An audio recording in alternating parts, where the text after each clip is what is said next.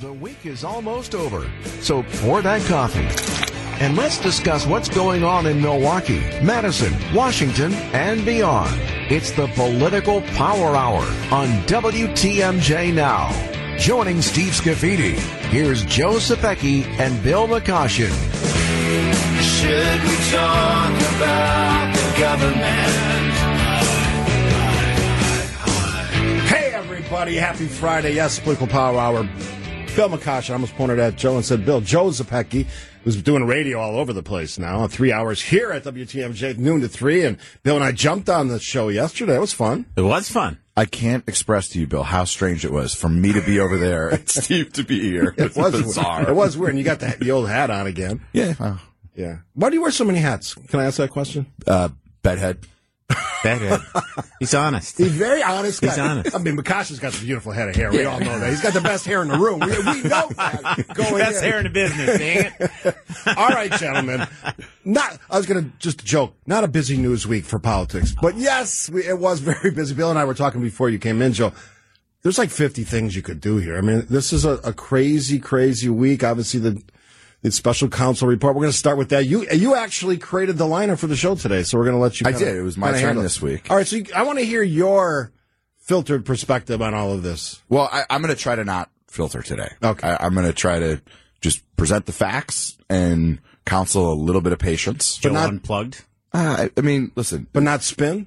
The top line takeaway from the report in a sane world, not gone crazy and mad with politics, would be Joe Biden will not be charged for the retention of classified documents. And in the report from a Republican special counsel, they outlined the differences in how Biden and Trump reacted when told that they had improperly kept classified material. Biden cooperated, turned it over, no charge. Trump refused to turn things over, is alleged to have and has been indicted for, engaging in a conspiracy to prevent those materials from being returned to the National Archives. And in a normal, sane, before times world, that would be the takeaway. It is not the takeaway because of the decision by the special counsel to include some language about Joe Biden's memory. I'm sure we will get into that. It is not surprising to me that given the way that those lines were kind of front and center in the news cycle, that the president felt he needed to come out last night and do a press conference, take some questions. And, Bill and I both know, having worked in politics at high levels, when you see a weakness, right, or something emerging, there is oftentimes a rush. We have to go do something now to get past this. And so they brought the president out. It is very clear that he was very angry. His exact words were, how in the hell dare he raise that, talking about the elderly comments? Well, I think it was more related to his son. Yeah, Bo. What does Bo have to do with whether or not he willfully or mistakenly retained classified material? And so, there's a media firestorm and a circus. And what I'm trying to do today is be sober, be, cautious. And I don't know that inside of 24 hours of this all happening, we can have any certainty about what it's going to mean. Now, I know Bill is going to talk about how damning some of the language to describe Biden's memory is. And I would just remind you that this week we got a poll where 61% of Wisconsin voters say Biden is too old to be president. And so, to me, that makes this guy forget stuff sometimes, and sometimes he says Mexico when he means Egypt, but he still gets the name of the president he's referring to correct. I think a lot of that's priced in. Might this be different? It might, but I legitimately don't know that we can sit here today and say with certainty what happens next, given how twisted our politics are in the media environment we live in. So, in honor of the first February tornado in Wisconsin history, I think we ought to blow the roof off this thing today, Steve. Here's the reality. And I appreciate Joe's thoughts on this, but this was beyond damning for the president in so many ways. It wasn't that he wasn't charged. It was that he wasn't charged. It wasn't that he didn't commit crimes. It was they didn't think a jury would convict an old guy who didn't have a very good memory. That's essentially what the report said. And that amplifies the number one concern of voters nationally, according to the NBC poll that came out last Sunday and the Marquette poll that came out on Wednesday of this week. Wisconsinites have the same feeling. This guy's too old to be president. So if there's a perception you're an old guy and a perception you can't remember things, those are kryptonite in politics. It is a bad look. And to Joe's other point, I'm going to give you an example of this. His aides last night should have refused to let him go out there. Let me give you an example. In 1994, Chuck Koala hit Tommy Thompson right between the eyes with something very personal, something very related to his family. Tommy Thompson's instinct was, I'm cutting an ad. I'm doing a headshot ad. You know what? I couldn't stop that. So we went and cut an ad. I never put it on the air as the campaign manager. I let him. I hope Tommy's not listening. Oh, he knows it now. 3 days later, he said, Billy, where's that ad? I said, well, we're not running it. And here's why. But I let him diffuse that day. Jim Clouser and I, that was the decision. You can't let a rabid candidate go on a podium like that and box with the National Press Corps last night. I think it was a very bad look for him politically. I think it reinforces, because one of two things. There was no win, in my opinion, for him. One of two things could have happened. He could have either looked really good, in which case he should have been charged because he is up to the job, or he looked really bad and reinforces the council's report. So there was no possible win for him last night. I think it was all bad. I think national polls are going to reflect this. And this is something they will not be able to get over, in my opinion. I think we should also not just focus on the Biden of it. This report was a mess. This special counsel report is a disaster. And I'm not even talking about the he's too old stuff anymore, which we can argue about for an entire hour as to whether that was appropriate. That man's not a medical doctor. But on page 1, Republican special counsel says, I have evidence President Biden willfully retained classified materials. On page 215, he says, there is in fact a shortage of evidence that President Biden willfully retained classified materials. So this guy needs an editor, or he can't remember what he wrote 214 pages ago. The thing is a mess. But that's the thing. Special counsels have complete power to do whatever they want, say whatever they want, and he actually countered his own argument, as you said, in the latter parts of this report. But he had proof that he willfully had it, and not only did he have it, he disclosed it. He disclosed it to at least to his ghostwriter, and possibly more than that. And there's proof in the report of that. So it's one of those things where I don't know how Biden can ever put the genie back in the bottle on this, and I think it's another reason why he won't ultimately be the nominee. Bill McCoshen, Joe Zepecki, we're just getting warmed up on this one. Join us, 855-616-1661. If you have a question for the gentleman, we'll try to weave it into the conversation. You're listening, of course, to Political Power Hour on WTMJ. The conduct of the response in the Gaza Strip has been over the top. I think that, as you know, initially the president of Mexico, Sisi, did not want to open up the gate to allow humanitarian material to get in. I talked to him. I convinced him to open the gate. I talked to Bibi to open the gate on the Israeli side. I've been pushing really hard to get humanitarian assistance into Gaza. Political Power Hour here on WTMJ, Bill and Joe. If the goal is to make yourself appear presidential, confident, strident, that's an example of, that was a question, he was answering a question in that part of it. It just doesn't look or sound good. You defeated the reason why you actually got up there in the first place. Again, if you want to say something, say something. Why'd you bring the press in? That sounded like a train wreck. You have all these reporters shouting at an old man. It's like, it's not a good look. It wasn't a good look for the press corps. You guys know I feel pretty strongly about that. Listen. It wasn't a good look for America last night. My goodness. And we can play this game. Again, we've got an hour's worth of material. Last night, again, Donald Trump said that Viktor Orban is the leader of Turkey. He's actually the leader of Hungary. We can talk about how George W. Bush couldn't pronounce the word nuclear or strategy.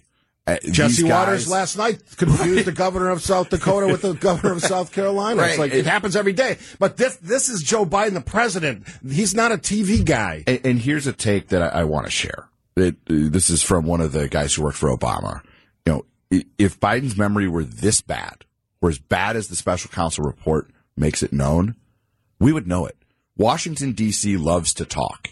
And Joe Biden meets with dozens of people every day, talks to people, including people who don't support him, right?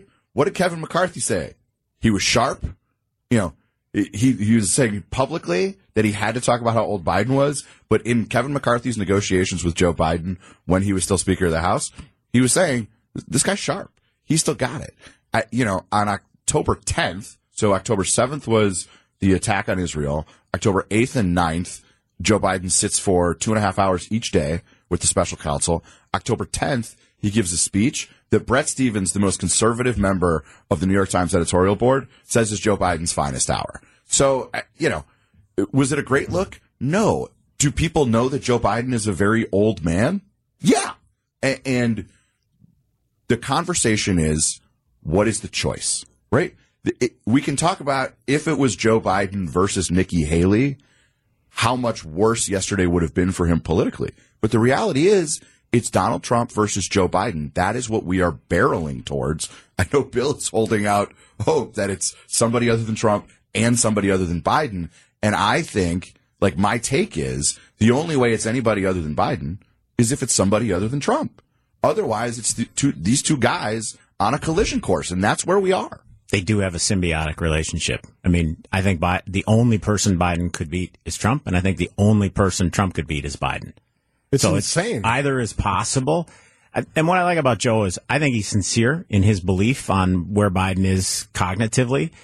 I just don't think there's enough lipstick to put on that pig nationally. I think voters have made up their mind that this guy's too old. And by the way, they feel the same way about Trump. Joe's right about that. Let's just talk about the Marquette poll.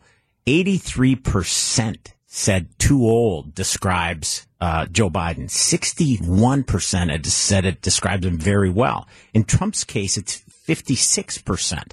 So it's not like they don't have concerns about his age, too. It's part of the reason over the last 12 months I've pushed for a younger, more conservative candidate who could actually serve 2 terms. I lost on that. Steve lost on that. Here we are with 2 grumpy old men and sort of maybe the worst choice we've ever had in American politics, but that's the state of the race. But I don't think you can walk back the perception that this guy is old and feeble. And he's not fit to be president. I think that's a hard one for Democrats to ever gloss over. Given all that, the Marquette Law School poll, the perception by the public that these are old men, these are the choices we have.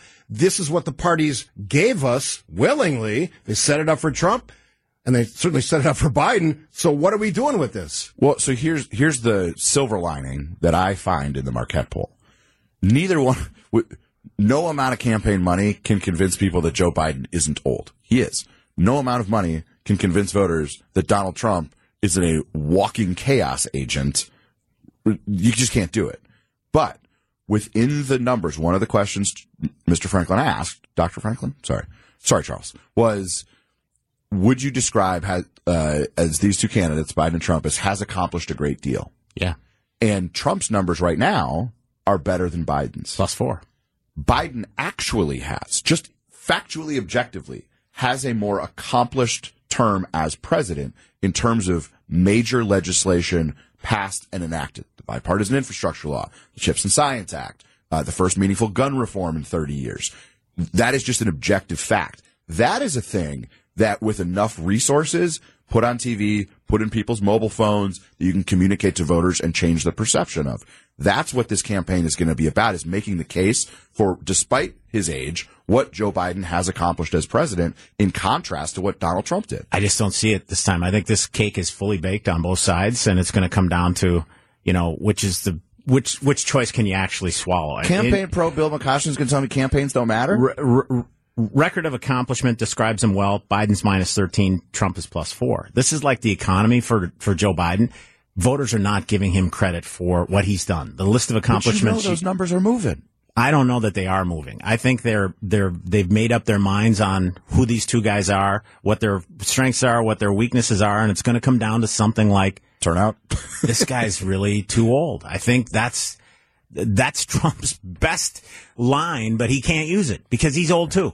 So you're describing these like perfect world campaign ads where they're going to, trumpet all the Biden successes. Have you watched campaign ads? They're not going to be anything like that. This is old man against old man, crazy versus senile. That's what we're going to get. I've worked on a lot of campaigns, Steve. I know how to do this. Bill knows how to do this too.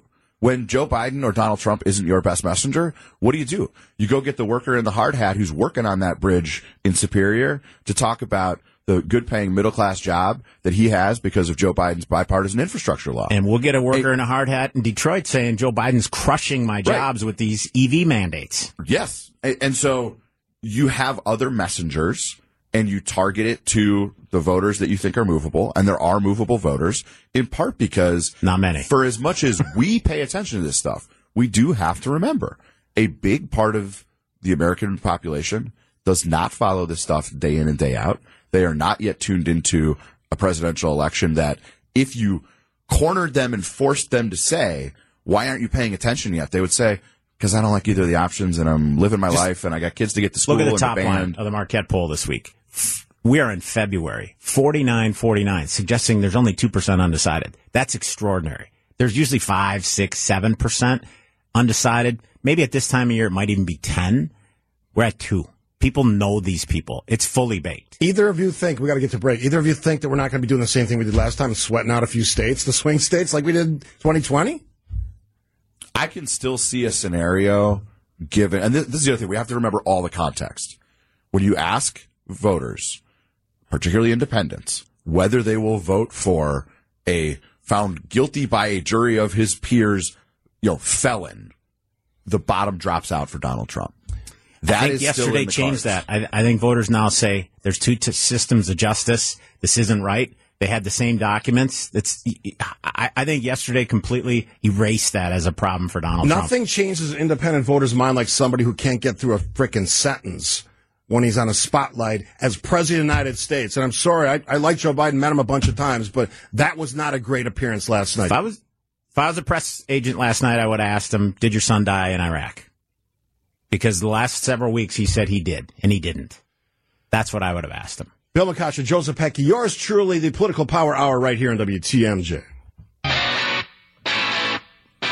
Happy Friday, everybody. Political Power Hour, Joseph Pecky, Democratic strategist, Bill McCoshen, Republican side of the aisle. It's National Pizza Day, gentlemen.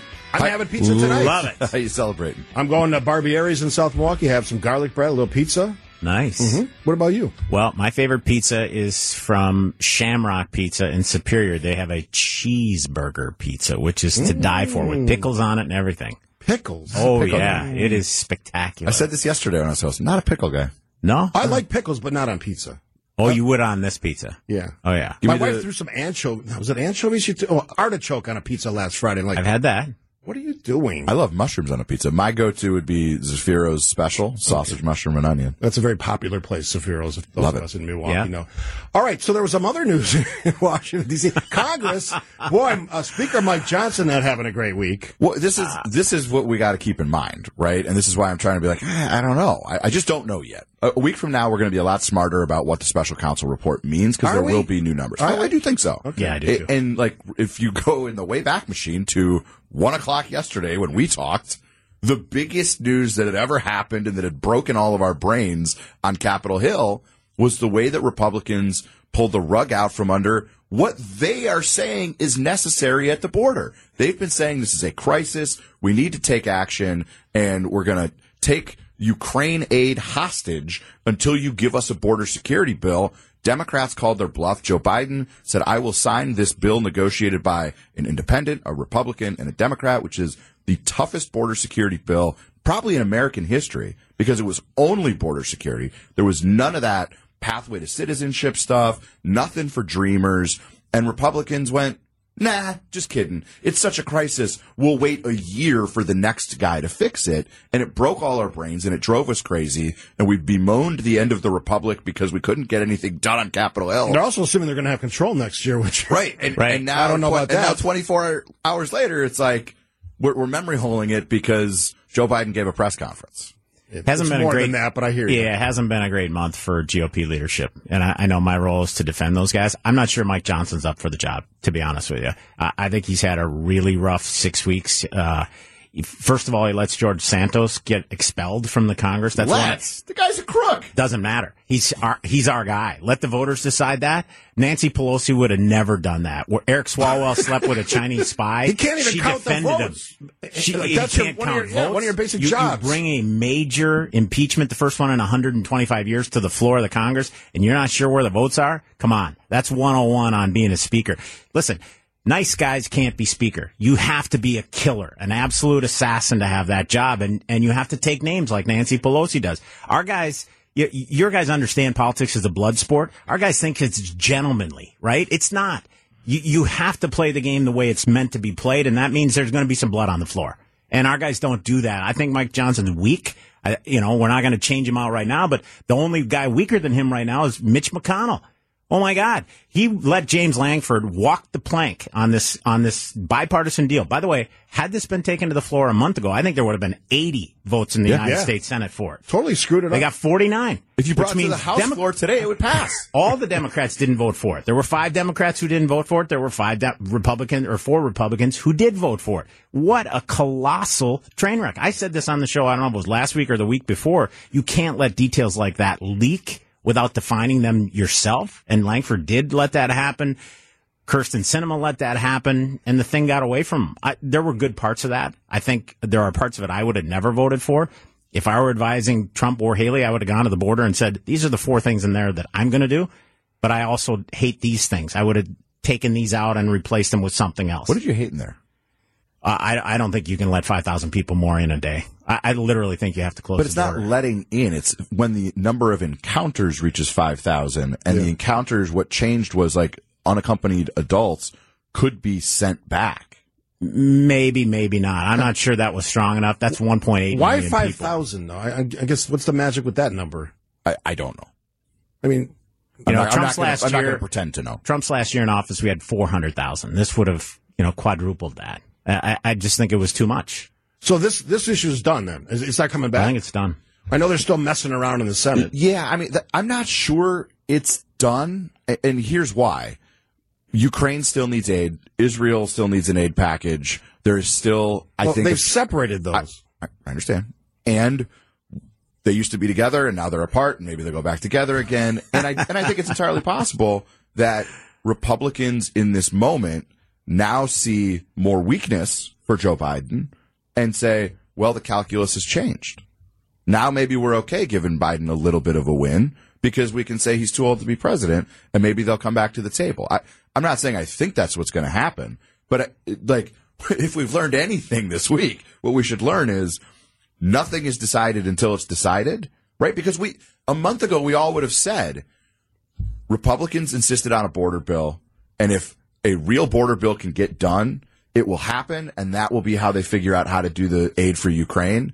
And then it all fell apart. That doesn't mean you can't put it back together again. Bill, will Speaker Johnson keep his job?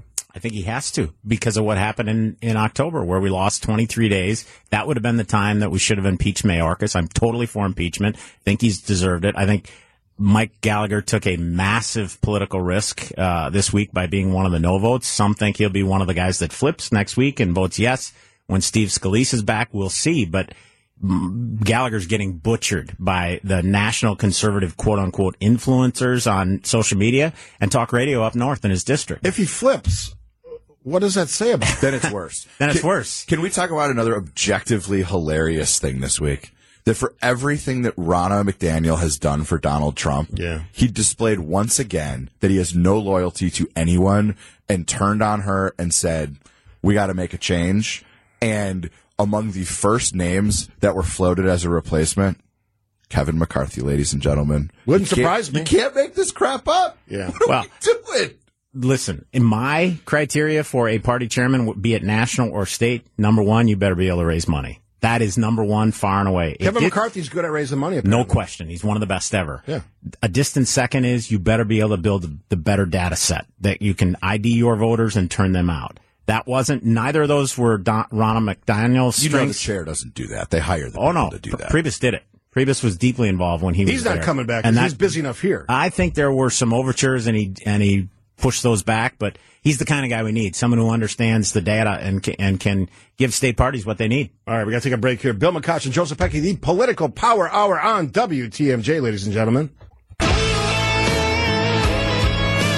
All right, even though Joe is doing the lineup this week, we see that's how giving I am. We have like a free flow of giver. Yeah, you're a river to your people. All right, I want to ask a quick question unrelated to your line. Is that okay? And then you can take it from there. Yeah. You can ask me whatever, man. The Vladimir Putin interview, Tucker Carlson.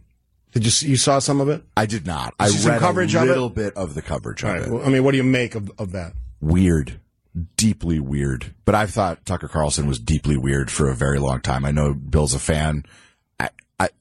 Let me say something nice. I am glad that he asked about Evan Gershon, the Wall Street Journal. You can't go there and not ask that question. So, I didn't see a lot of it.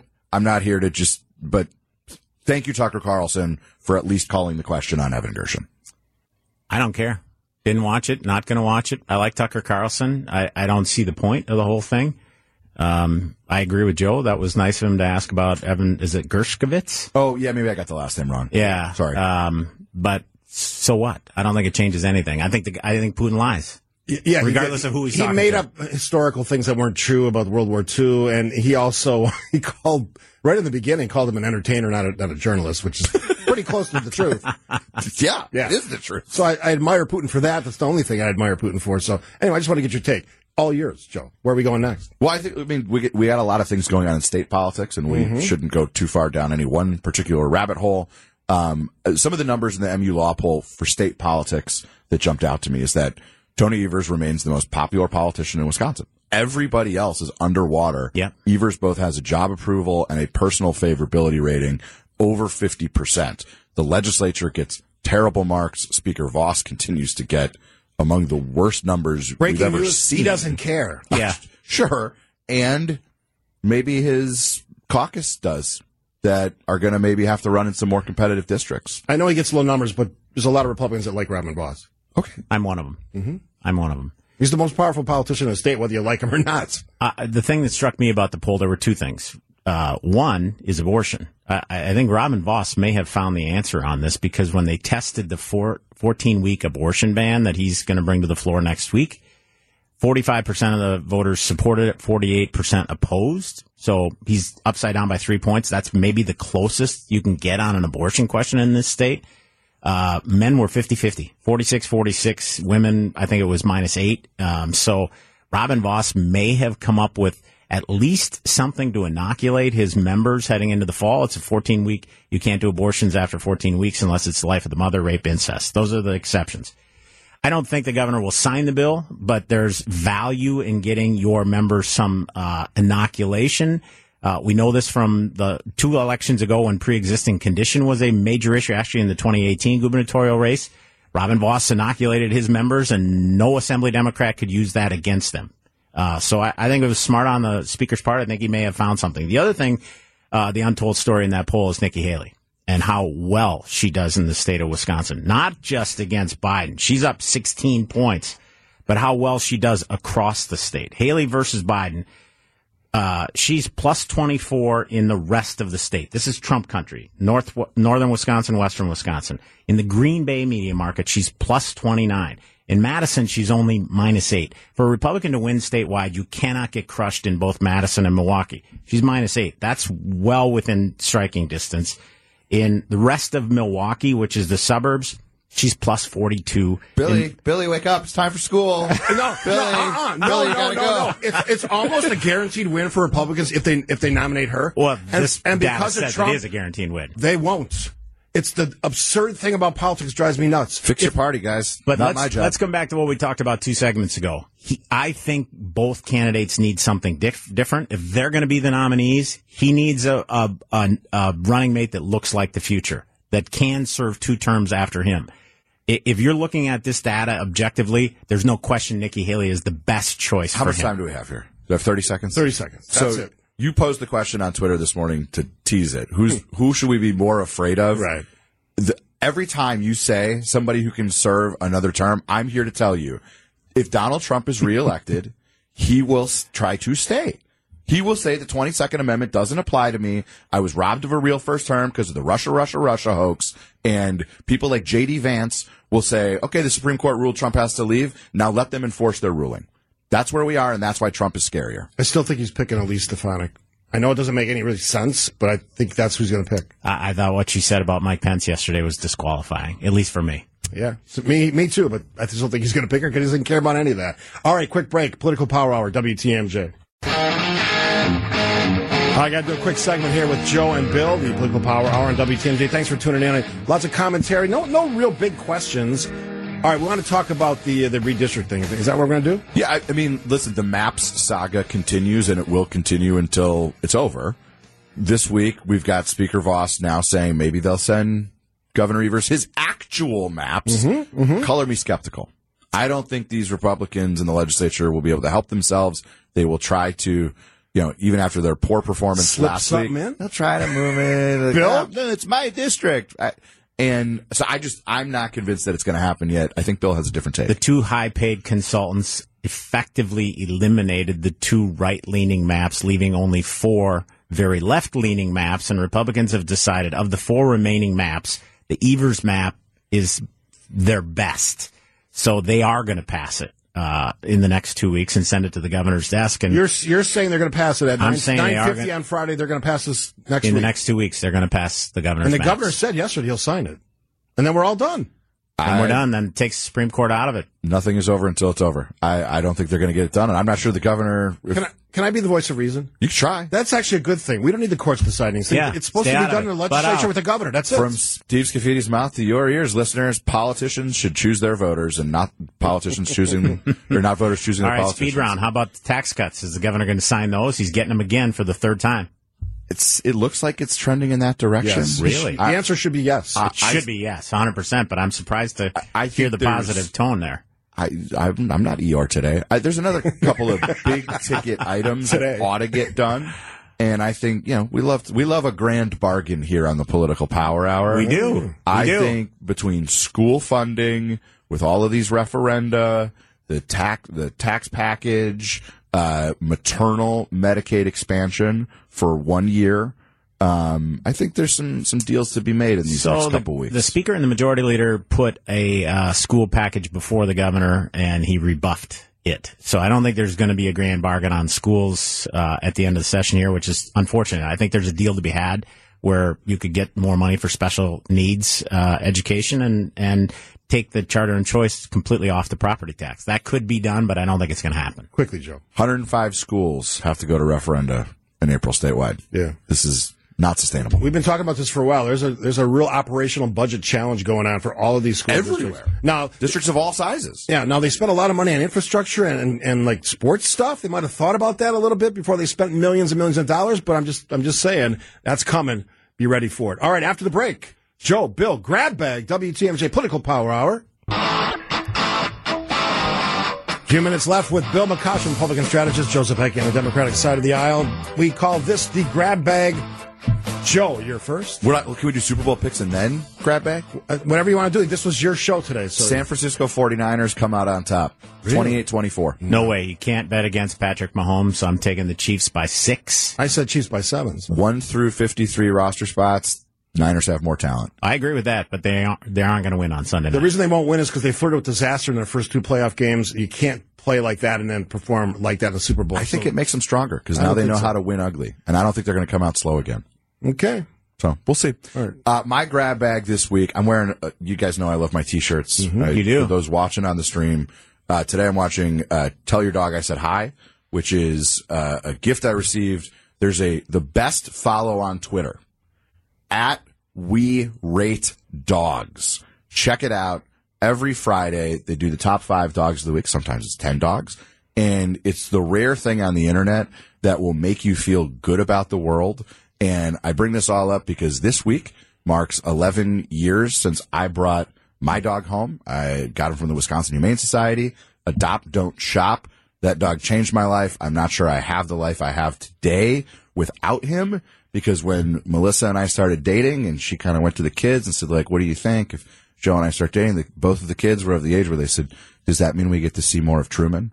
And so if it wasn't for my dog, I don't know that I'd have this life. Actress So. Chloe Sevigny, she lives in New York City. So there's too many people with dogs ruining public places. What do you think? Boo! You're canceled, Chloe. That's what she said. Dogs are incredible, man. It's been a couple weeks since I mentioned the Janesville Jets. My team had 9 players at the NAHL Top Prospects this week. We're going to get at least 3 D1 offers out of that. The boys are up in Eagle River at the iconic Eagle River Dome tonight against first place Wisconsin Wendigo. We're in second place by 4 points, only because they've played 2 more games than us, so we have 2 games in hand. And then we play the Wendigo again next weekend in Janesville. This is our toughest stretch of the schedule. I like our team. We made some moves at the deadline and look for the Jets to make a push for the Robbie Cup. And speaking of hockey, the Milwaukee Admirals going for their 13th straight win tonight. That's Nice. impressive. I don't know if they've ever done that. Do we get free burgers at Webb's if they get to 13? I don't think so. Should. Or breakfast or We should something. get free something. All right, we got about 30 seconds. Throw something at me. Taylor Swift, how many times does she get on the 6. screen? 6. 6? The over-under 6? I'm taking over. My hot take of the week is the 2 most responsible people in all this have been Travis Kelce and Taylor Swift. No question. The rest of us are the problem. Well behaved. Yeah. Will he ask, if they win, he goes on the field, she follows him, will he ask her to marry him? No. That's It's a selfish move. This is about the team that night. I think he do waits. that. Yeah, he wouldn't do that. I'm not a big fan of grandstanding for a proposal, so I would say that would be a cheap play. But a happy Valentine's Day to all you lovebirds out there. Yeah. Absolutely. And I'll be back next Thursday, noon to 3, if you're into that kind of Oh, thing. is that your day now? Before we do the Political Power Hour next Friday, you'll get a little preview from Joe Zupecki. How about that? Do we have to join you again like we did Happy last Pizza Day. You don't have Yeah, to. You're National welcome to. Pizza Day. Enjoy some pizza tonight. I will be doing that in South Milwaukee. Barbieri's, by the way, if you want to say hi. All right. Live from the Annex Wealth Management Studios at the Avenue, it's WTMJ Now. News, opinions, Wisconsin. Everything you need to know in the Badger State and beyond. Here's your host, Steve Scafidi. And good morning, everybody. Yes, it is Friday. Yes, it's the Friday before the big Super Bowl. 58, I think, is the number this year. 58. Sound right, Brian Bennett? CEO, let's get your mic on there. There you go. It's lit up. Now you can talk. Okay, yes. I think that sounds right to me. Yeah, and you've been involved in a lot of these as an advertiser.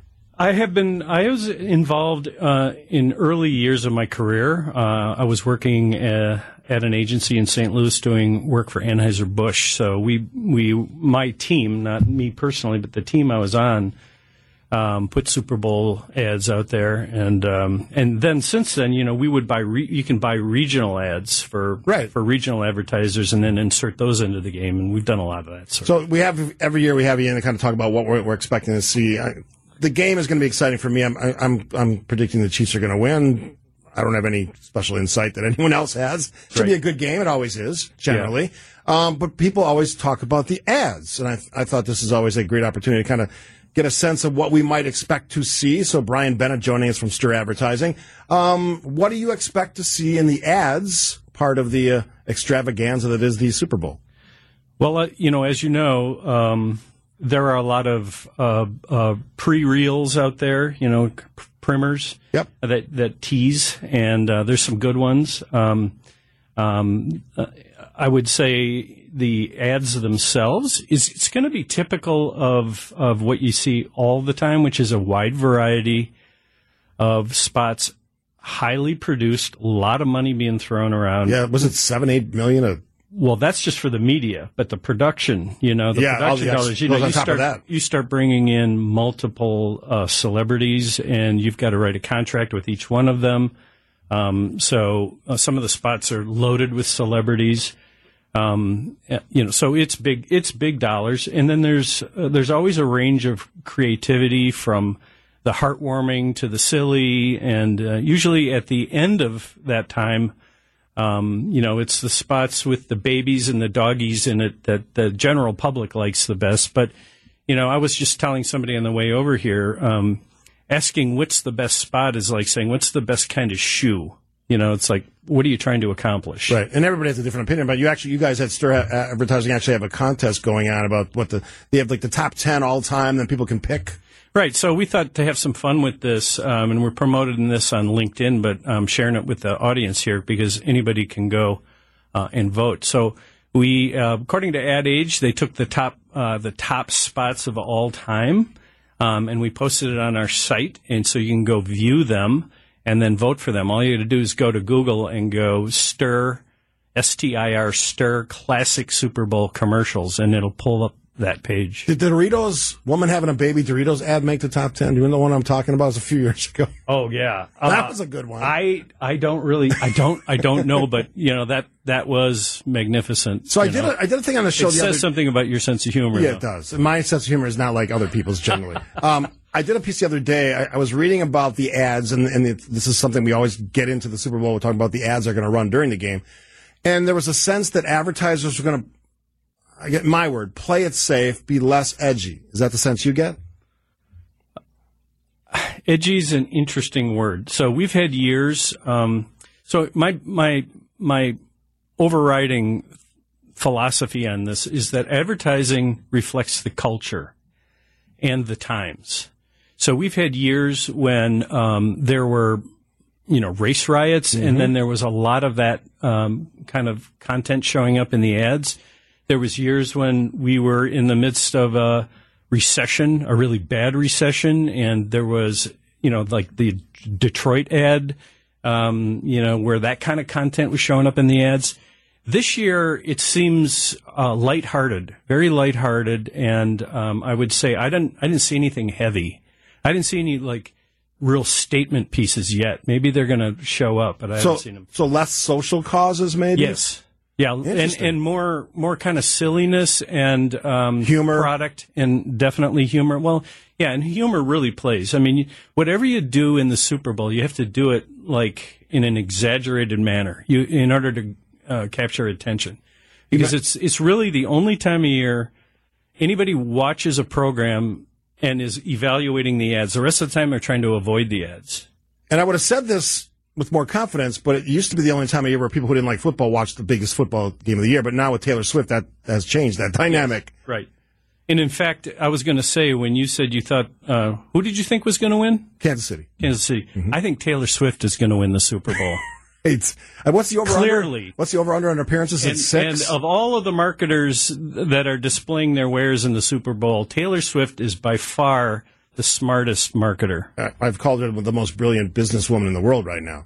She's already a billionaire, or will be shortly. And I would predict also, and I can't attest to being a Taylor Swift fan, but I think this will be her zenith too. I mean, I think after there's no place but down from here. You're not predicting the downfall of Taylor Swift. No, I'm saying that she's never going to have more worldly attention than she's going to have this weekend. Although she keeps finding other ways to be really successful. The film thing, the Eras Tour, the film. I know. And she's still doing the concert. She's going from Japan to the game in Las Vegas in 24 hours. You think she's going to get there on time? The world is sitting on the edge of its seat. Okay, so let's call it this way: the Taylor Swift effect. Yeah. Will we see more female-focused advertising? Because they're going to be watching the game for chances to see her. You're seeing more female-focused advertising anyway. So yes, just because the diversity factor and inclusion factor. You see more minorities and females in everything, so yes, that's going to be true. What do you make of the fact that some of the big automakers like Ford, General Motors, they're sitting this one out, apparently? That seems surprising to me. Yeah, that happens periodically. It has to do probably with interest rates and financing and the fact that more people are buying used cars right now. I don't know, but they're probably not flush with cash and feeling overly optimistic, so they're not blowing it here. Brian Bennett, the CEO, founder, creative director. Oh, yeah, all of that you have stuff. all the titles. I'm not the creative director, though. That would get me in trouble, so don't say that. Right. Not Ixnay on the creative director title. He's everything else at Stir Advertiser. I'm going to ask you this question. I'll give it to you now. What makes a good ad? Don't answer yet. That's after the break on WTMJ. It's WTMJ now. What's up?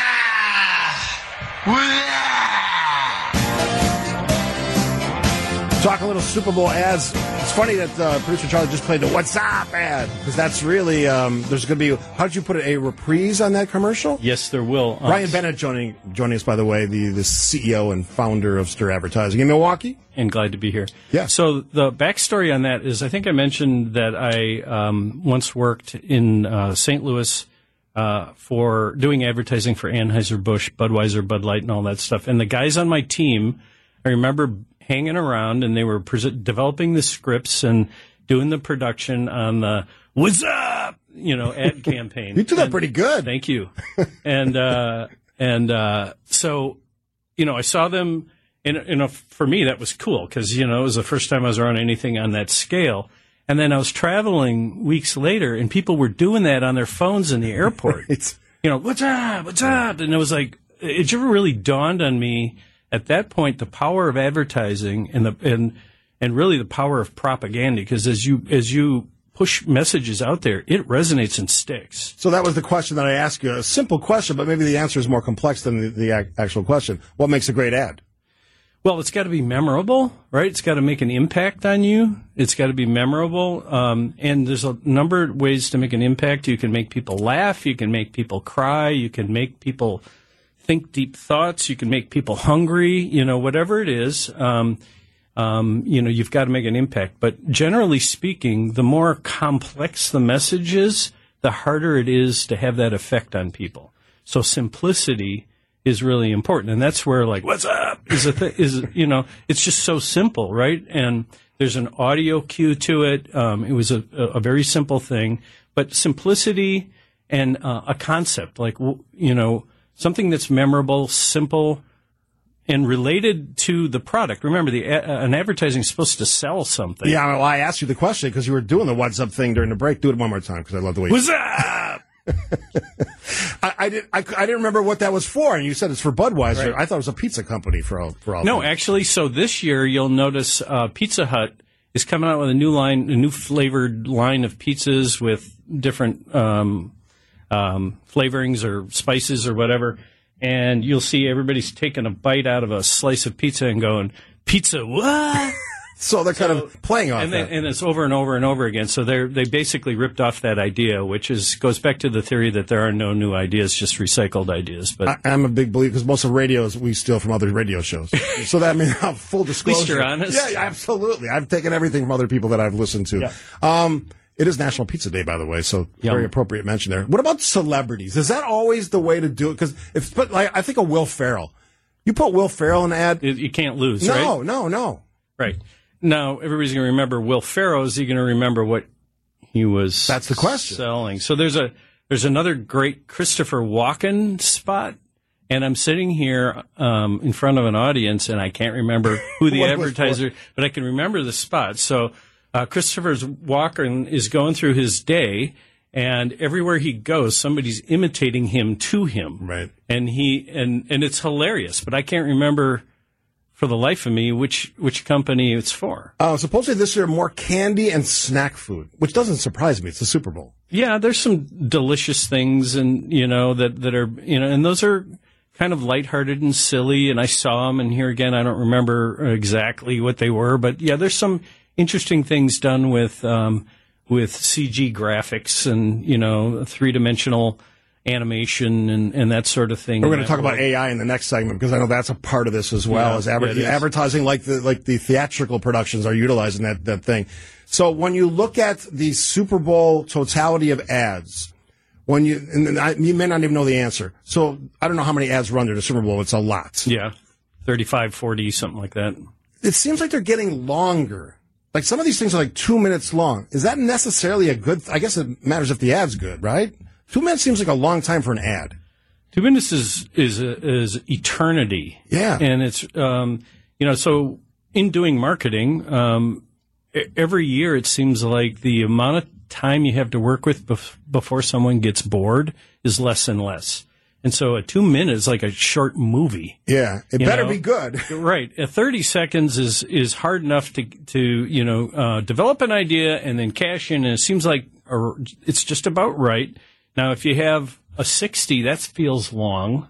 60 is 1 minute, obviously, right. But 2 minutes is, man, that's a lot. Now, I did want to mention Lay's has a series of 15s that I think are masterfully done. Lay's potato chips? Yeah. Okay. So it there's some use of celebrity with it, but I don't even know who the guy is. But it's a Groundhog Day idea.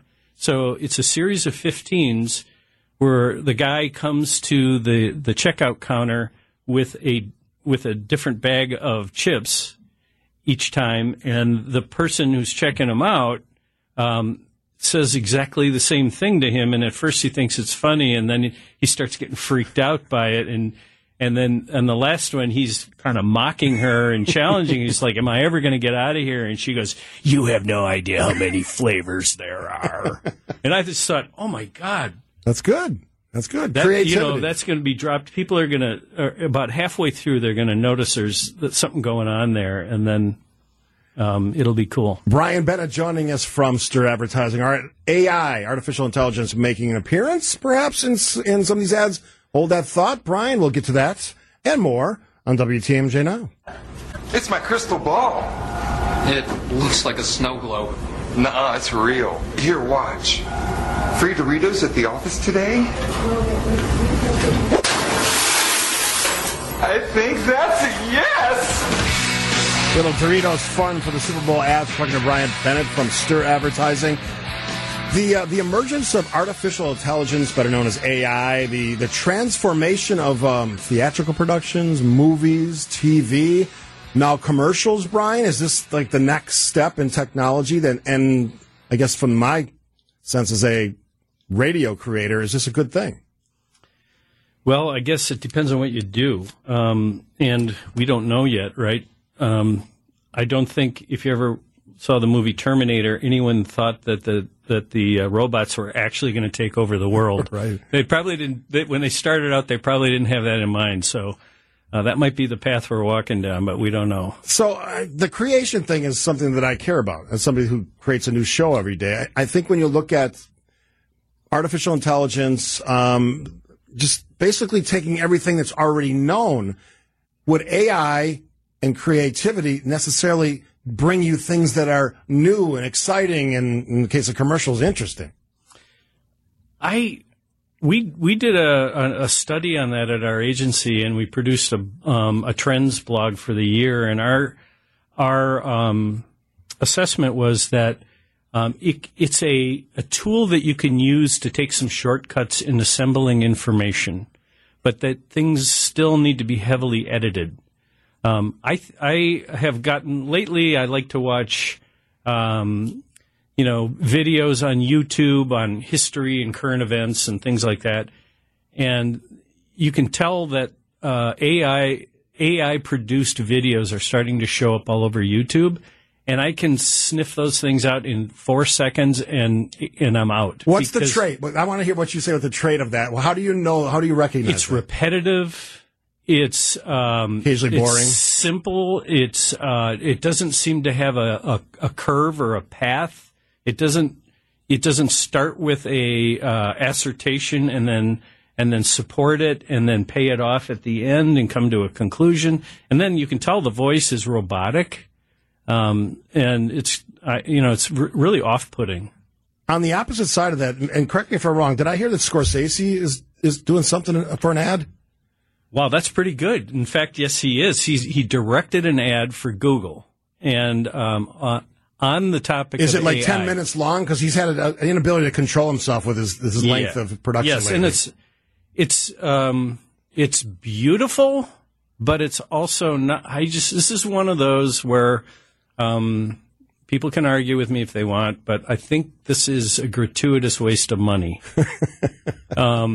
So I would say, because I don't know what he's trying to accomplish with this thing. He's selling an AI product for Google, and you have scenes of people getting ready for work, or riding a bus and looking disinterested, and the message is like, nobody thinks I can take over the world. Nobody thinks I'll ever build anything. Nobody thinks all this kind of negativity and all these kind of young people looking, at the camera with angst. And then it's like, Google AI, it's coming. And it's like, dude, what did you just do? Well, I mean, he's used AI in some of his films. The Irishman, he changed the age of his actors. Right. So he's familiar with the technology. I think that's his interest, is seeing what he can do with AI as an extra, you used the right word, tool of creation. Right. All right, so last thing for you. You're going to be watching the game and all the ads on Sunday. Yeah. What do you look for? I look for something that I think is making a big statement and something that is going to be memorable. We used to, when we were working on that level and talking about the Super Bowl, we used to call it the water cooler effect. But in this case, it might be the bathroom toilet chat messaging effect, because people don't go to the office anymore and stand around the water cooler. Right. They probably sit down and text each other. So. That's but true. like, what are they going to be texting about? And in fact, now you can chase that, and you'll find as they do assessments afterwards that it's the net effect of social media.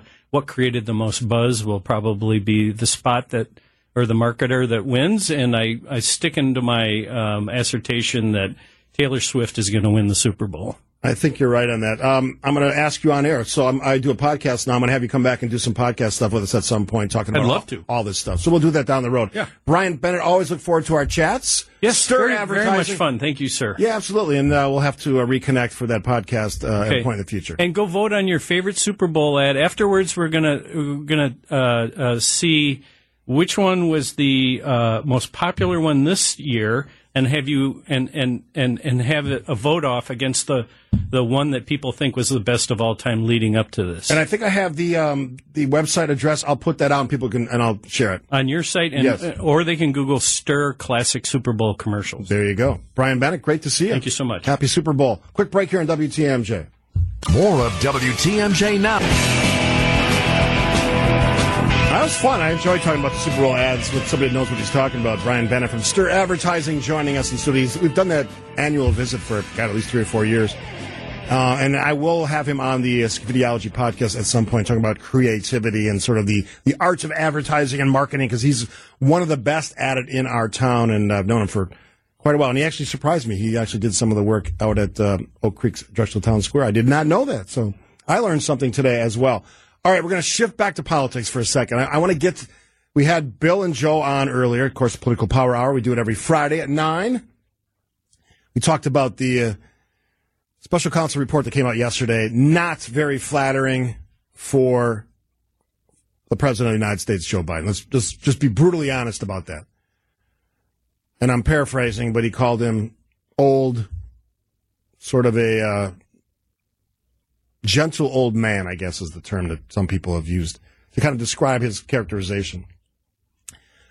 But I want to get a sense from all of you, and you can do it in one of two ways. You can call, you can certainly text 855-616-1620. I thought, and I said it's with Joe and Bill, I thought Joe Biden's campaign took a big hit yesterday. There's no sugarcoating it, and there's no putting lipstick on it, whatever term you want to use. That was a bad look. And Joe, Bill, and I were texting each other watching the president at his hastily called press conference last night, and it was a bad look all around. From how he shuffled into the podium to the words he chose. Well, actually, let's just do this. I have a clip from that. Listen to it, and then I want to hear what you think. The conduct of the response in Gaza, in the Gaza Strip, has been over the top. I think that, as you know, initially the president of Mexico, Sisi, did not want to open up the gate to allow humanitarian material to get in. I talked to him. I convinced him to open the gate. I talked to Bibi to open the gate on the Israeli side. I've been pushing really hard to get humanitarian assistance into Gaza. All right, just a couple things, just fact-based things. Sisi is president of Egypt, not Mexico. The president of Mexico is Andre Manuel Lopez Obrador. And Bibi refers to Benjamin Netanyahu. So I think Americans, and again, some of us who do what I do, we pay more attention to this stuff than maybe most people in the general population do, but, details matter. You're the president of the United States, for Pete's sake. And as we were texting each other last night watching this, I said to Joe and Bill, before this happened, if your goal is to get him out there, and which is clearly what they were trying to do, his staff, his campaign people, whatever, make the statement, get off. But as soon as he started walking back, and the press is shouting questions at him, it was like lunacy in there. Way too many people in a smaller room in the White House. And there are small rooms in the White House, trust me. I said to Joe and Bill, don't go back out there.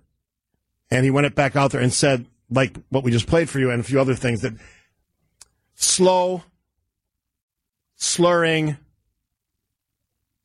not fact-based, and any goodwill he gained by the first part of his presser, he lost in that one. 855-616-1620 is the WTMJ Talk and Text line. At this moment, today, February 9th, 2024, if you were going to guess, based on what you know now, you know what Trump is, we've talked about it endlessly, I don't have to detail any of that to you. You know the story. He was president, now former president, and all the trials and tribulations, literally tribulations of his candidacy. If you're gonna guess today, given what you saw from Joe Biden last night, given what you know about Donald Trump, who wins that race? Because that's what it's going to be. Barring some unforeseen circumstance, that's what this race is going to be. Who wins? Your mind. And if you're on the text line, give me a reason. Or if you're on the phone, welcome those calls as well. I watched the press conference from the White House yesterday. President Joe Biden, I didn't think it went well for him. I know some disagree, but I think the consensus, and I watched a lot of networks last night who did their own analysis, said it wasn't a good or a great night or day for Joe Biden. I ask you what you think. If today was Election Day, after what we know of what Joe Biden said last night, the special counsel report that basically said he's not going to be charged with anything, but it's for lack of a better word or phrase, the testimony they heard from the interview was from a sort of a gentle old man who was confused about dates. Not a good look for someone who wants to be the next president or be reelected for president. We'll go to the phone lines first. Richard from Illinois. Welcome to the show, Richard. Hey, Steve. I didn't watch it, to be honest, but if I was him, I don't think Biden should have even done a press conference. I think he should just let it all go. I don't recall Trump doing a press conference, or of course he's on TV so much, who knows, when he made the mistake of the Nikki Haley and Nancy Pelosi thing. Nobody really called him out too much on that. Or when he saw the picture of E. Jean Carroll and called her Marla Maples. I don't see a big difference. And I do believe I have issue with the special prosecutor even bringing up Biden's son. I don't know what that had to do with the documents. And if I was Biden, I probably would have just said that has nothing to do with this and not answer anything. And if I'm not mistaken, most of the documents supposedly wound up in his house when he was vice president 8+ years ago. He blamed it on staff. And when he was senator 20+ years ago. So, Steve, you're like my age, 65. So if you remember everything you did since the time you were 45, I'm going to have to call you on that. Yeah, thanks for the call, Richard. I'll let you kind of hang up and listen. Look, dates are tricky. Even, I would say a president should probably have this knowledge, but knowing the leaders of countries, I could probably identify about 20 or 25, and that's it. I think there's 160-some countries in the world, something like that. So I would not expect most people to know that. I think, and I can give you both sides of this. One, I think the president thinks it was unfair because of who the special counsel was talking about, his son Beau, who I actually met once in the White House with the vice president then, now president now, briefly. And I think that has had a fundamental impact on the person that is Joe Biden. What parent wouldn't feel that loss? So I think he was upset about that. On the other side, to take the special counsel's side of the argument, I think he was trying to ascertain, okay, so we're asking about details. We're asking about maybe decades worth of documents that have been sitting around. The president last night blamed it on his staff Do you know how long some of these things have been in this condition or have been laying around like this? I think that's what he was trying to get to. And the way he was trying to figure out how fact-based the president's responses would be was to utilize some key dates. When were you vice president? When did your son pass away? When did your son Bo pass away? I think that's what he was trying to do. Now, and Bill, Joe, and I were talking off the show about some of this. Special counsel has unlimited powers almost. There's no review that comes after a special counsel's report that I'm aware of. The Department of Justice may get a look at it, but I don't think they can change anything the special counsel's done. It's kind of the point. Now, if you're asking me if I think the special counsel should have put that in there, I'm not sure that he should have. Because it has such undue influence, completely unrelated to the documents case. It's certainly relevant in the context of trying to figure out if this person is fit for office. Absolutely. But should that be wrapped into the conversation about the documents? I don't think so. Back to the phone lines. Hey, Connie from Portage joins us. Hey, Connie. Hi, Steve. I'm a little upset. I hope you'll bear with me. Absolutely. I'm so tired of everybody picking on this old man who I love dearly because he's such a good person. I don't care how many times he makes a mistake. I will vote for him again rather than have that idiot he makes mistakes. Nobody does anything about it. His big mouth is lying constantly. And who would want him? When he got rid of NATO, he's done so many horrible things. And we know Biden is a wonderful person. And he won't do anything dangerous because he listens to the people around him. Let me ask you this question, Connie. Let me ask you this question. Yes. I know that you have a strong opinion about Donald Trump. Did you watch the press conference from the White House last night? No, I didn't get to, but I heard it on the news this morning all about it. And I didn't think it was that important. So the clip you heard, how did you feel listening to that? The way that I was upset with them because I think they're too hard on him. I really do. And whatever they said doesn't make a bit of difference to me because I will vote for him because I know what kind of person he is. And I know the people that are around him are good people. It's just that I'm scared to death of what would happen if Trump would get in with our whole country. Yeah. As always, Connie, love to hear from you, Connie, calling from Portage. We're going to take a break here. Got Mike. I got a ton of texts on this. We'll take a break. You're listening, of course, to WTMJ Now.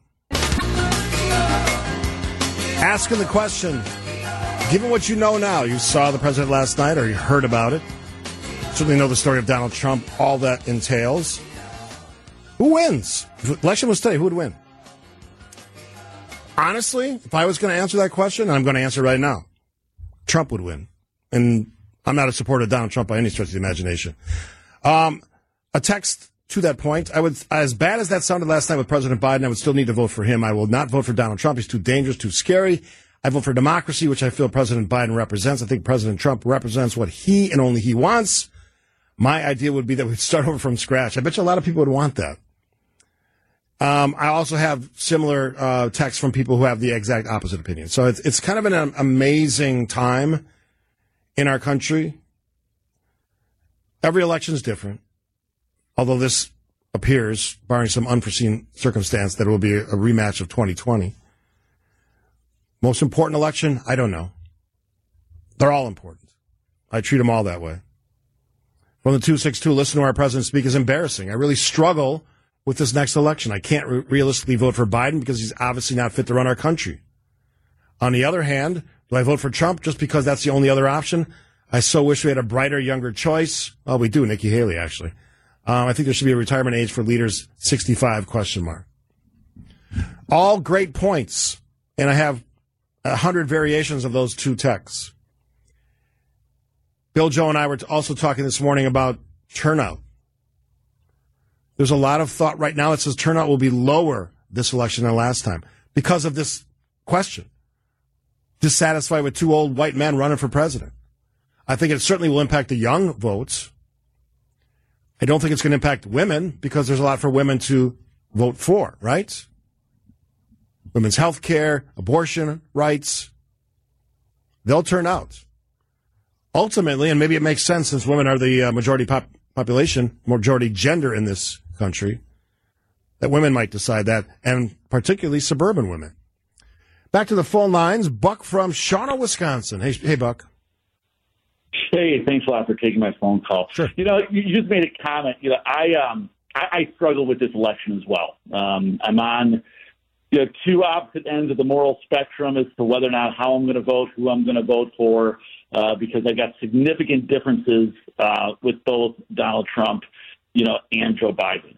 However, the reasoning for my phone call and the comments that I want to make is that the agents that did the interview with Joe Biden, the comments they were providing were for the prosecutor to make that decision as to whether or not they were going to pursue charges. And the agent said specifically that they would not recommend charges because of the way that Joe Biden had presented himself. So people are saying that, he should not have commented about his age. He should not have commented that Joe Biden said that he was an old man and that things fleet his memory. But that was just part of the report.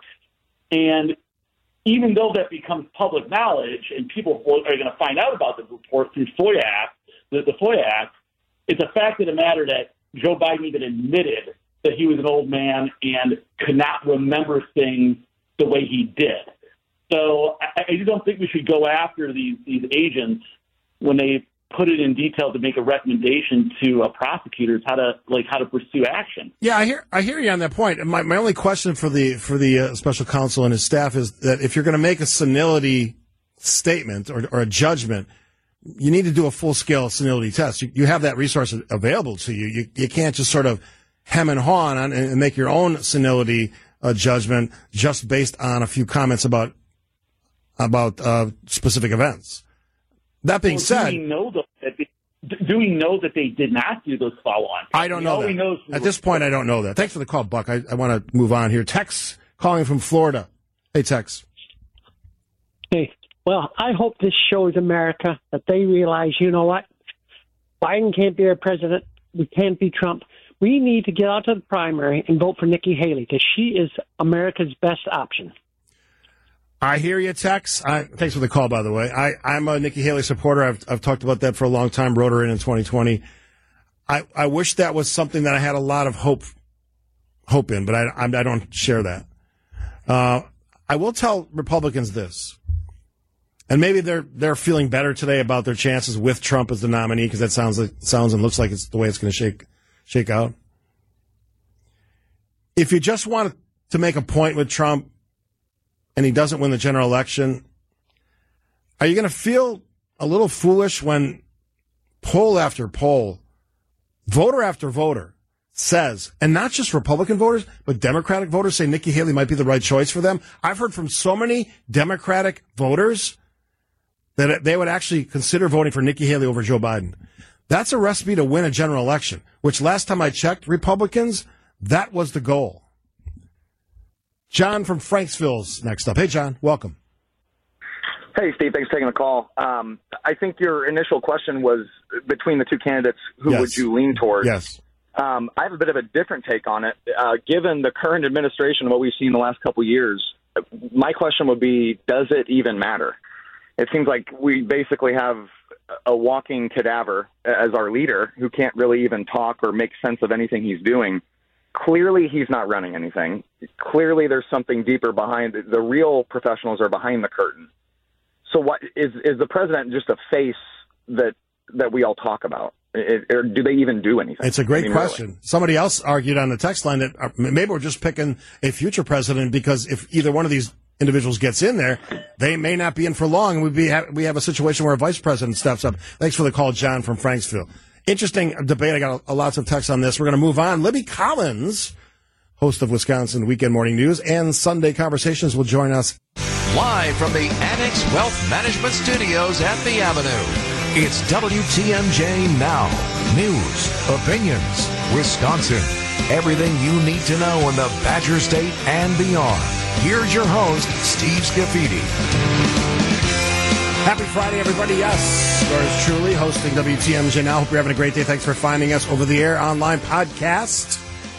Every Friday, I shouldn't say every Friday, most Fridays, Libby Collins, the great host of Wisconsin Weekend Morning News, and the great, fantastic host of Conversations, joining us as she does every Friday. Hi, Libby Collins. Good morning, Steve. You are on fire once again today. I'm having a good show. We've had some nice shows this week. A lot of great. You know what it is? It's the guests. As you know, as someone who does what I do and a little extra with the conversations, the guests matter, Libby Collins. Oh, they sure do. And boy, do we have a good one on Conversations this Sunday. He has been named one of the most influential Asian Americans in the state of Wisconsin. But what a great interesting background he has. David Lee. He's now the general manager of NPR here in Milwaukee. But going back to when he was a young man, not that he's that old now, he had dreams of becoming a star in Hollywood. Grew up in San Francisco, college in New York, lived in Boston, lived in New York, and then lived in Los Angeles for about 10 years where I tried to become, Chinese George Clooney. I see the resemblance, by the way. A little bit. It's a silver fox, right? Like most people, like 99.9% of people who move out to Los Angeles to do that thing, I failed. You pursued a degree in film. That's right. What was your aspiration at the time? At the time, I wanted to become a film director. I wanted to be a writer, director, and actor. And, I have a stack of screenplays that nobody wanted to buy. And the interesting thing about that is he talks about one of the shows that he had. Now, think about this, Steve. You don't just call up a producer in Hollywood and say, hey, I have an idea for a show. Right. I mean, so much work goes into it. Storyboards and writing scripts and endless meetings. And David had an idea for a show, and it was on the radar, apparently, of all the big studios in Hollywood. And it really looked like it was going to be picked up by a major network. And then all of a sudden, he gets a call saying, not so fast. The interesting thing about being in the creative arts is it's a passion. Yeah. You have to have it. You've got to have that fire. Yeah. And you want it so much, and then finally you grow up a little bit and you think, I can't really make much of a living doing this. What was the moment when you decided, okay, this is going to be it. I got to change careers? I had written a TV show that was making the rounds at major cable networks. And my producing partner and I were very excited about one in particular. And when I was on my honeymoon in Greece, I got an email from him saying that this network said no and wouldn't move on with this project. That was probably the first moment where I felt that, because this was a show and an idea that had been sitting with me for years and years and years and years. And my ex-wife now had asked me at the time, what do you want to say with your work? And my answer was, I don't really know, but I know that whatever it is, it's in this piece.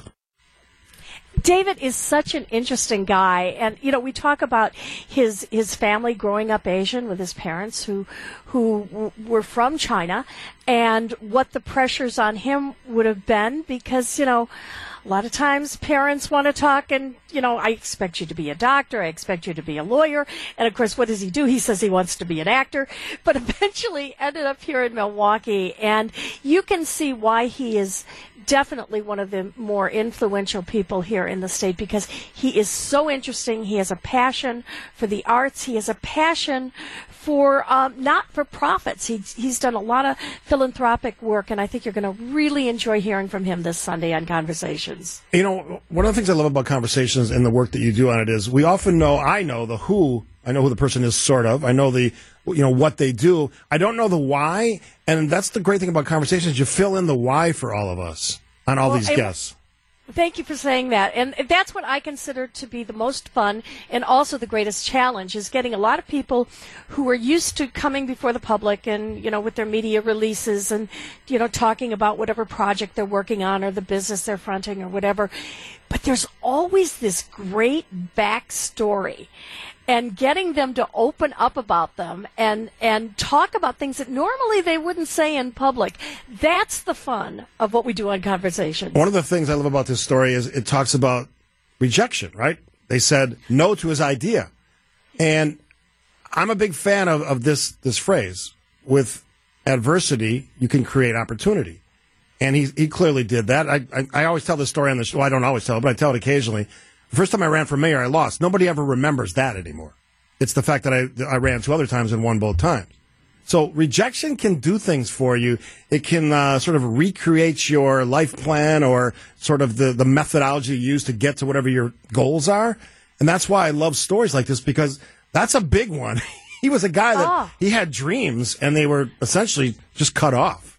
Yeah, well, I love how he was going to be the Asian George Clooney, and Right. and if you see him, I mean, he's a really good-looking guy. Yeah, I've seen the pictures of him. Yes. Yeah, but he's definitely, he's definitely Asian, but he is so much fun. He's got so much life, and you can see why he looks at running the NPR station here in Milwaukee is such an adventure as bringing him closer to the community. We talk about that. We talk about what he's learned about the people of Milwaukee since he came here in 2010, and I think you'll want to hear this interview on Sunday. It's a good one. I got to ask you about the Super Bowl. What are you looking forward to for the Super Bowl this Sunday? Aside from Taylor Swift? Mm-hmm. You're looking forward to Taylor Swift? I always look forward to Taylor Swift. I think, okay, so I watched the Grammys the other day. I love her. I love her music. I think she's adorable, but I think she's very staged and contrived. And, yeah. So I'll look for that to see where she'll know she's on camera. But anyway, you know what? I do love the commercials. My husband and we did this last year. We're going to do it again this year, because for years we did Super Bowl parties, had them ourselves. We went to other people's homes for parties. I think we're just going to stay just the two of us and really watch the game. I think these are two great teams. I love Purdy. I think he's got such a great backstory. Sounds like you're leaning towards San Francisco, Libby Collins. No, not necessarily. Okay, I mean, right. I do like both teams, but I love him. I love his story. And so I can't say there's going to be a loser here, because I think either team will deserve to win. But I want to kind of enjoy that, and I also have to watch the commercials. I will too. I had Brian Bennett from Stir Advertising on earlier. We were talking about it, and he says you're going to see the return of the "What's Up" commercial in some form, and a lot of celebrities. Less edgy this year, maybe more safe, less social causes. So could be a pretty quiet, calm version of the Super Bowl. For me, I'm watching it actually by myself. I don't remember the last time I watched the Super Bowl. Where's your wife? She's going to a play that night, so. Oh, not a big football fan, huh? She loves football when it's the Green Bay Packers. The rest of it, not so much. Yeah. Well, you'll probably get the most out of the game, because you'll really be able to concentrate. And, Libby Collins, I can control all the things that I want to eat for the Super Bowl. Just me. Your favorite thing to eat? For Super Bowl, pizza. Gotta be pizza. Okay. You? What about you? I kind of like those chicken wings. Chicken wings, yeah. No, typically my wife Kathy makes, because she makes some awesome chicken wings. The other thing I love is nachos, so I may have some nachos in my future as well. Well, I think I might have some shrimp. Just, nice shrimp. shrimp. Interesting. Oh, yeah. I'm learning all about Libby Collins. All right, Libby Collins. Thank you. Have a fun evening watching the game all by yourself on Sunday. I'll do my best. The great Libby Collins from Wisconsin Weekend Morning News, and of course, the host of Sunday Conversations this week with David Lee, General Manager of Milwaukee's NPR stations. All right, after the break, you might ask yourself, what's radio legend? He never calls himself that. We call him that. Gene Miller, former host of Wisconsin's Morning News. What's he up to? I'll give you a little sampler platter. I did that on purpose because I was talking about snacks for the Super Bowl. Of what he's doing and his take on a few things. Of course, teasing something else that I care a lot about, which is my Scafediology podcast. That's coming up next on WTMJ. Somebody asked me the other day, I see you doing a lot of podcasts. I go, yeah, one of the things that I'm excited about is in 2024, we're launching a lot of new digital features and things away from the show that I really enjoy doing, and I'll still enjoy that even with doing on the podcast. So I do 2 weekly Decision Wisconsin podcasts. What are those? Everything swirling around the election, everything that influences that. We got a great one this week with Professor of Political Science at Marquette University, Dr. Amber Wachowski, on sort of the connection between academics, and politics. They did some great research there looking at social media in the last election and how that shapes public opinion and voters' opinions. Check that out at our Decision Wisconsin podcast page on WTMJ or wherever you get your podcasts. But the other one that I really, really love, because it has my name on it, Scafediology, Yes, I created that name. I took my name, added ology. That's all it was. Simple. I didn't hire consultants, didn't hire an advertising agency. I just figured it out by myself. I'm laughing at myself there. And it's a chance to do all the other stuff outside of politics. And I had planned on doing this for a while, but we had to make our schedules work. The one, the only Gene Miller, radio legend in Wisconsin, certainly in Milwaukee here, longtime morning guy, whether that was QFM on the FM dial or AM with Wisconsin Morning News for dozens of years. And the great thing, I think I said this during the podcast with Gene. We're going to play some of it in a little bit for you. He's a great human being. So he's a nice guy. He's a good person. He's genuine. And I love that about Gene. And I said a while ago, I got to sit down and talk to Gene. And I had a chance to. And I want to play a little bit. We talked about a lot of things, but I wanted to get his take on sports and specifically some of the coaching stuff. And we had to talk about the Brewers. So here's a little bit of Gene Miller talking on the podcast, Graffitiology podcast.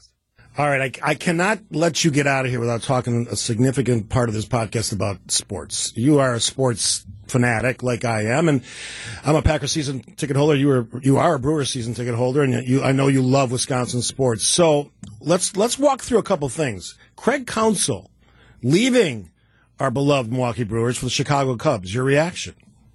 I will never forget where I was, what I was doing when I heard that news. It ranks right up there in my pantheon with where I was when I heard that Reggie White was coming to the Green Bay Packers. I was afraid he was going to leave. I never in a million years thought it was going to be to the Chicago Cubs.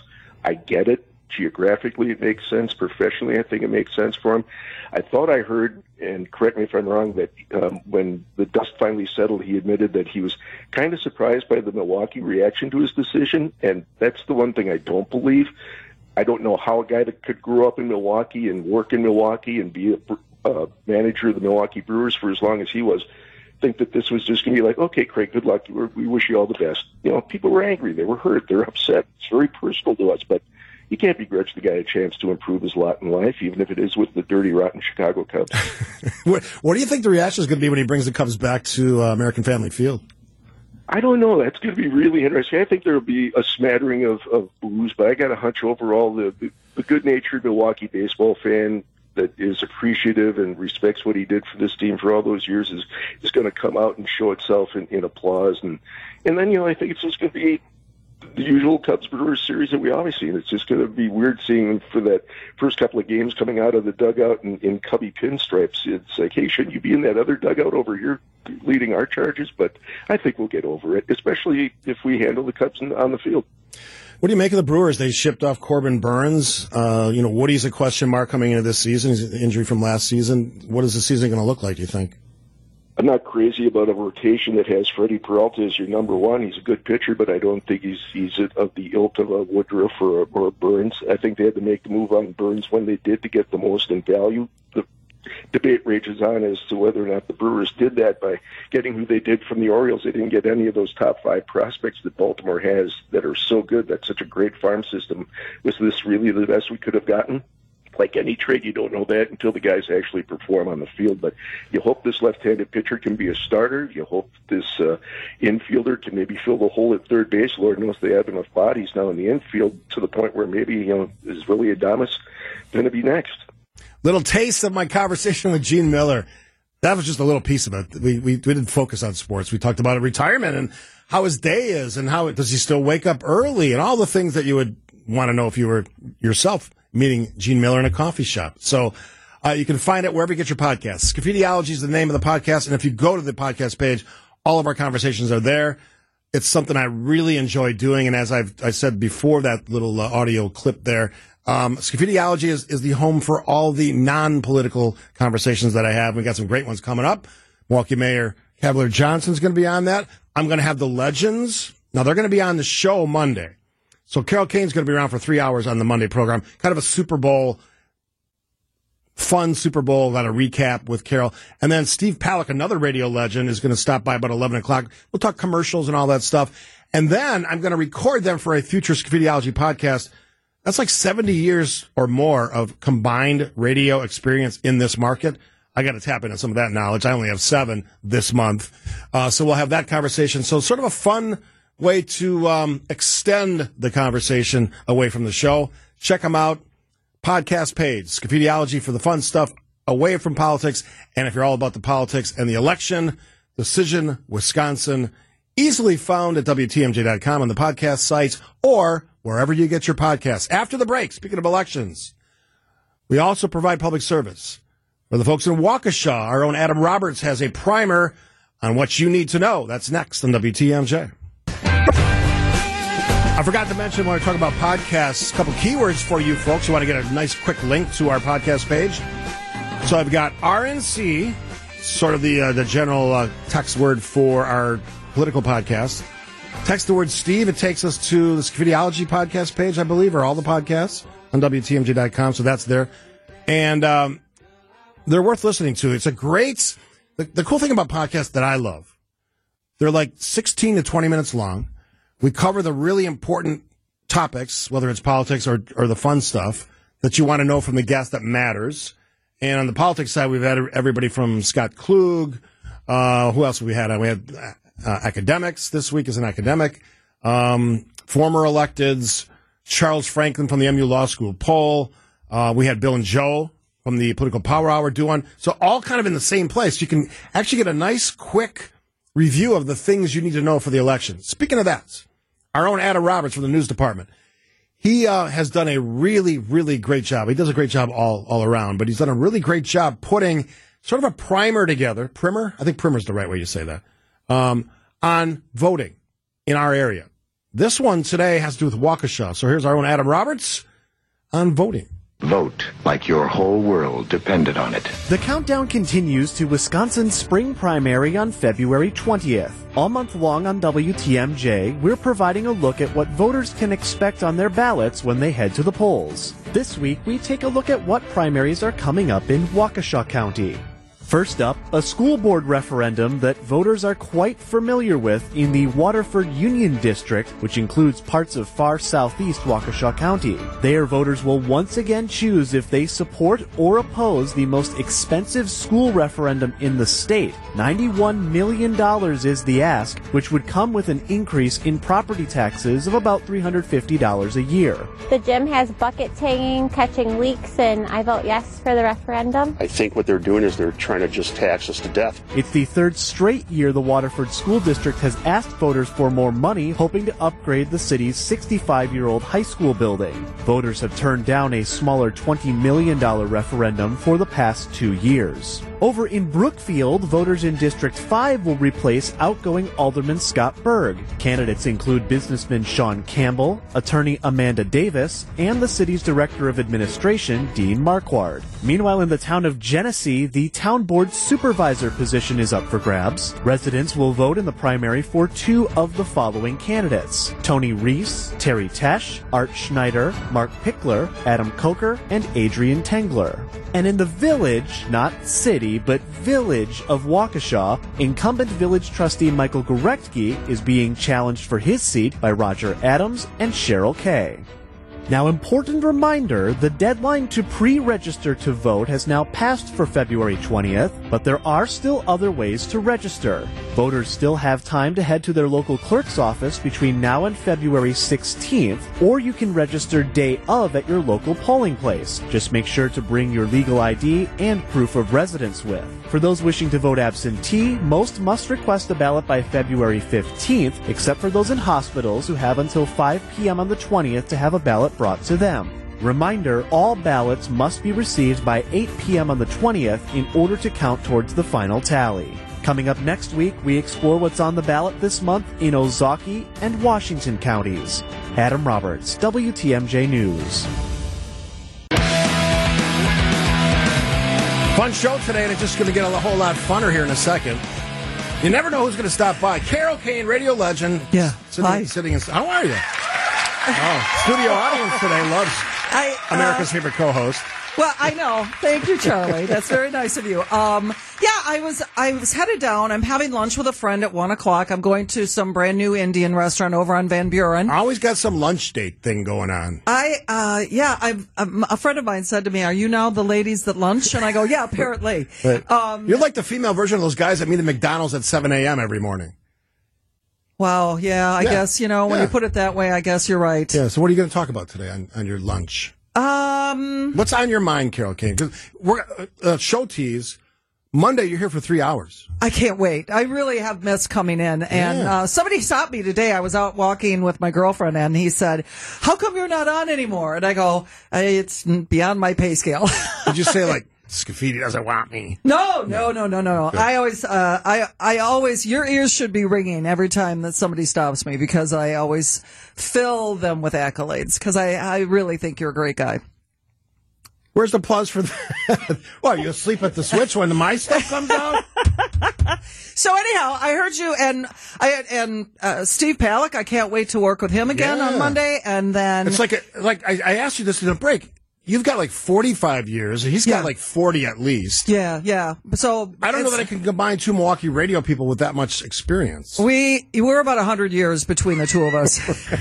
That's insane. Well, Steve started when he was very young too, and he was at QFM, and he did a morning show, and then he, morphed himself into something else. And I started in Fort Atkinson when I was 21. You could have been a veterinarian. No, I couldn't. No. You wanted to be at one point. I wanted to be, but you said not going to happen. After my second, my 12-week exam in my second chemistry class, and I'd failed the 6 weeks, I'd failed the lab, and I'd failed the 12 weeks. I packed everything up, and I went to my advisor, and he looked at me, he goes, "I think we need to find something else for you." How your life would be different. You'd be sticking your arm up a backside of a horse or a cow? I actually, what I wanted to do, if I had been able to make it through, I wanted to be a herpetologist and work at a zoo. Really? Which is, snakes and lizards, The two things I don't like, snakes and lizards. I have had this thing for snakes ever since I was a little girl. What is it exactly? I don't know. But I scared my mom a lot because I will never forget, there was like a little carnival at our outdoor mall. And she came out of the Boston store at the time. I had this huge boa constrictor, and then I was in the snake pit for the circus parade. I was going to ask you. In the circus parade, you had a snake like wrapped around you. Yeah, I did. I would never ever do that. Well, and you know what was so fast? I think it's their strength that makes me fascinated. Because that thing was huge, and all he had was the tip end of his tail wrapped around the leg of the chair. I could not move him. Not at all. And I don't get the fascination with that. I just don't. And before I got in the thing, I said, "He's eaten, right?" This is a family event. We don't need... It was a boa? They choke you off first, so you wouldn't know you're going to be eaten at some point. Well, yeah. You pass out first. It was a python or a boa. I'm not sure, but it was one of the constrictors. Big. All right. So this is unrelated to your appearance, but I was going to talk about it anyway. So the Packers actually have two players this week that have been put into the Pro Football Hall of Fame. Do you know either one of those players? Oh, hell no. Julius Peppers. Remember Julius Peppers? Well, yes, I remember the name. He played for 3 years, 2014 and 2016. So he's going in the Hall of Fame. And an individual who's better known as a Chicago Bear because he won a Super Bowl with them, Steve McMichael played for the Packers for 1 year. He's going into the Hall of Fame. Okay. Isn't that cool? Yeah. Two former Packers. Sure. I wonder if they'll put their name up on because they have that thing, the Ring of Honor, whatever it is. Are they going to put their name up there, you think? Because they didn't play here that long. I would say no. I'm going to say for Peppers, maybe. Maybe. I don't know. I don't know if they want to put a Chicago Bear player up on the... Sure. Yeah. Did you get the article about Aaron Rodgers and how much money he's lost with his COVID-19 stance? I have not. I read it this morning and I had to laugh. What's the number? He didn't give a number. He just said, "I've lost millions." I bet he still hasn't changed his mind, though. Oh, no, not at all. No. Not at all. I mean, he still thinks his stance is perfect, but I was just like, you know what? You know why you don't? This is how you stop losing millions of dollars. You shut your mouth. I don't think that's easy for Aaron Rodgers. He likes to hear himself think. All right, get out of here because we have 3 hours to fill on Monday. Okay, I will. Pleasure to see you. Enjoy your lunch at this new Indian restaurant. I know. I forget the name of it, but it's over on Van Buren, so I'll get over there. Will you tell us on Monday how it was? I will. the legend, radio legend. You're funny. Who's in a fantastic mood today, looks fantastic. Carol Kane should be here all day. Monday show, 9 to noon. And Steve Palick, other radio legend in town, will join us at 11, talk some Super Bowl stuff. Looking forward to it. It'll be fun. I'm really looking forward to it. All right, after the break, the Weekend Review, sponsored by Outdoor Living Unlimited. We do a lot of great things every week on this program and on this station. This week is no different. We enjoy our Friday features, and one of our best ones is Weekend Review. A stunning failed vote in Washington, a historic Wisconsin tornado, horsing around with Dan Kelly, and more. It's the Weekend Review, brought to you by Outdoor Living Unlimited. What we do here is go back. Someone just stole my car on 27th Street with my 2 kids in the car. Oak Creek Police investigating the car that was stolen from a Quick Trip with 2 children inside the vehicle. Officers are out with the SUV and the 2 kids are fine, okay? Are you serious, man? Yeah. Oh, my God. But you guys have my kids? Yeah, we do, yes. He opened up the car, then he bonked his head. The numbers tell a pretty incredible story. L.A. typically gets around 14 inches of rain during an entire year. Areas of L.A. have received around a foot of rain in 2 days. Crews are working diligently on the convention center expansion. This is now connecting us directly to the second floor of the South Building. There'll be more space, more tech, more options, and more amenities. Our objective was to give a meeting planner as few reasons as possible to say no. Milwaukee Common Council this morning passed a resolution calling for changes in how EMS crews respond to calls. I'll tell you, if I'm running one of those ambulance companies, I'm telling my people, you get your fannies out and you look around. I'd like to invite, as a council, the CEOs to come explain this response. Another major step for a proposed Hard Rock casino in Kenosha. It was fair to the city of Kenosha, to the county of Kenosha, to the Menominee tribe. Not everybody goes to a casino to gamble nowadays. On this vote, the yeas are 214 and the nays are 216. The resolution is not adopted. A stunning vote causing more chaos on Capitol Hill. A Republican effort to impeach Homeland Security Secretary Alejandro Mayorkas failed last night. The allegations are baseless. I'm Mike Gallagher, the big mouth talk show host, not Mike Gallagher, the misguided congressman from Wisconsin. I can only imagine what his email inbox looks like tonight. It can't be pretty. The D.C. Court of Appeals has ruled that former President Donald Trump does not have blanket immunity from criminal prosecution for actions taken while in the White House. Trump has until Monday to appeal to the Supreme Court. If the High Court declines the appeal, the judge overseeing the case could set a new trial date soon. There goes dirty Dan Kelly. Someone held a picture up of Dan Kelly, and one guy blurted in the middle of the focus group that, this guy looks like a horse. What? There's something off about that horse. Jennifer Crumbly sat emotionless as the guilty verdict against her was read. We find the defendant guilty of involuntary manslaughter. History on the High Court continuing to play out as the Supreme Court has wrapped up arguments on whether or not the state of Colorado can bar former President Donald Trump from the presidential ballot. One thing I'll say is they kept saying about what I said right after the insurrection. I think you should take a look at the statements that I made before and after. Whatever means there are to enforce it would suggest that they have to be federal, national means. Just doesn't seem like a state call. WTMJ Fleet Farm Storm Team Alert, a tornado warning in effect until 6:30 for Jefferson County. This is a very dangerous situation. This is a reported tornado, large and dangerous, on the ground. Look at the wind. Look at the wind. I mean, that wind, this thing has got to be crossing. It's very, very close right now. The trucks are now stopping. Through. Oh, my goodness. Crews in southern Wisconsin are going to start beginning the recovery and cleanup process this morning. This following Thursday night's confirmed tornado near Evansville in Rock County. We know at least 20 homes and businesses were damaged, downed power lines littered across highways 59 and 14. We would ask people to stay out of the area for right now. We are seeing a lot. It just makes you take a breath and say, wow. My goodness. This place was so beautiful. It's something that I've worked on for 10, 15 years. and it's all gone. I'm as mad as hell, and I'm not going to take this anymore! In the primetime news conference, the president saying the special counsel exonerated him in the classified documents case, but that prosecutor also wrote he wouldn't take the case to a jury because they would see Mr. Biden as, quote, a well-meaning elderly man with a poor memory. I'm well-meaning, and I'm an elderly man, and I know what the hell I'm doing. I've been president. I put this country back on its feet. The bottom line is the matter is now closed. What a week. This guy looks like a horse. My memory is fine. Goodbye. Ladies and gentlemen, The Weeknd.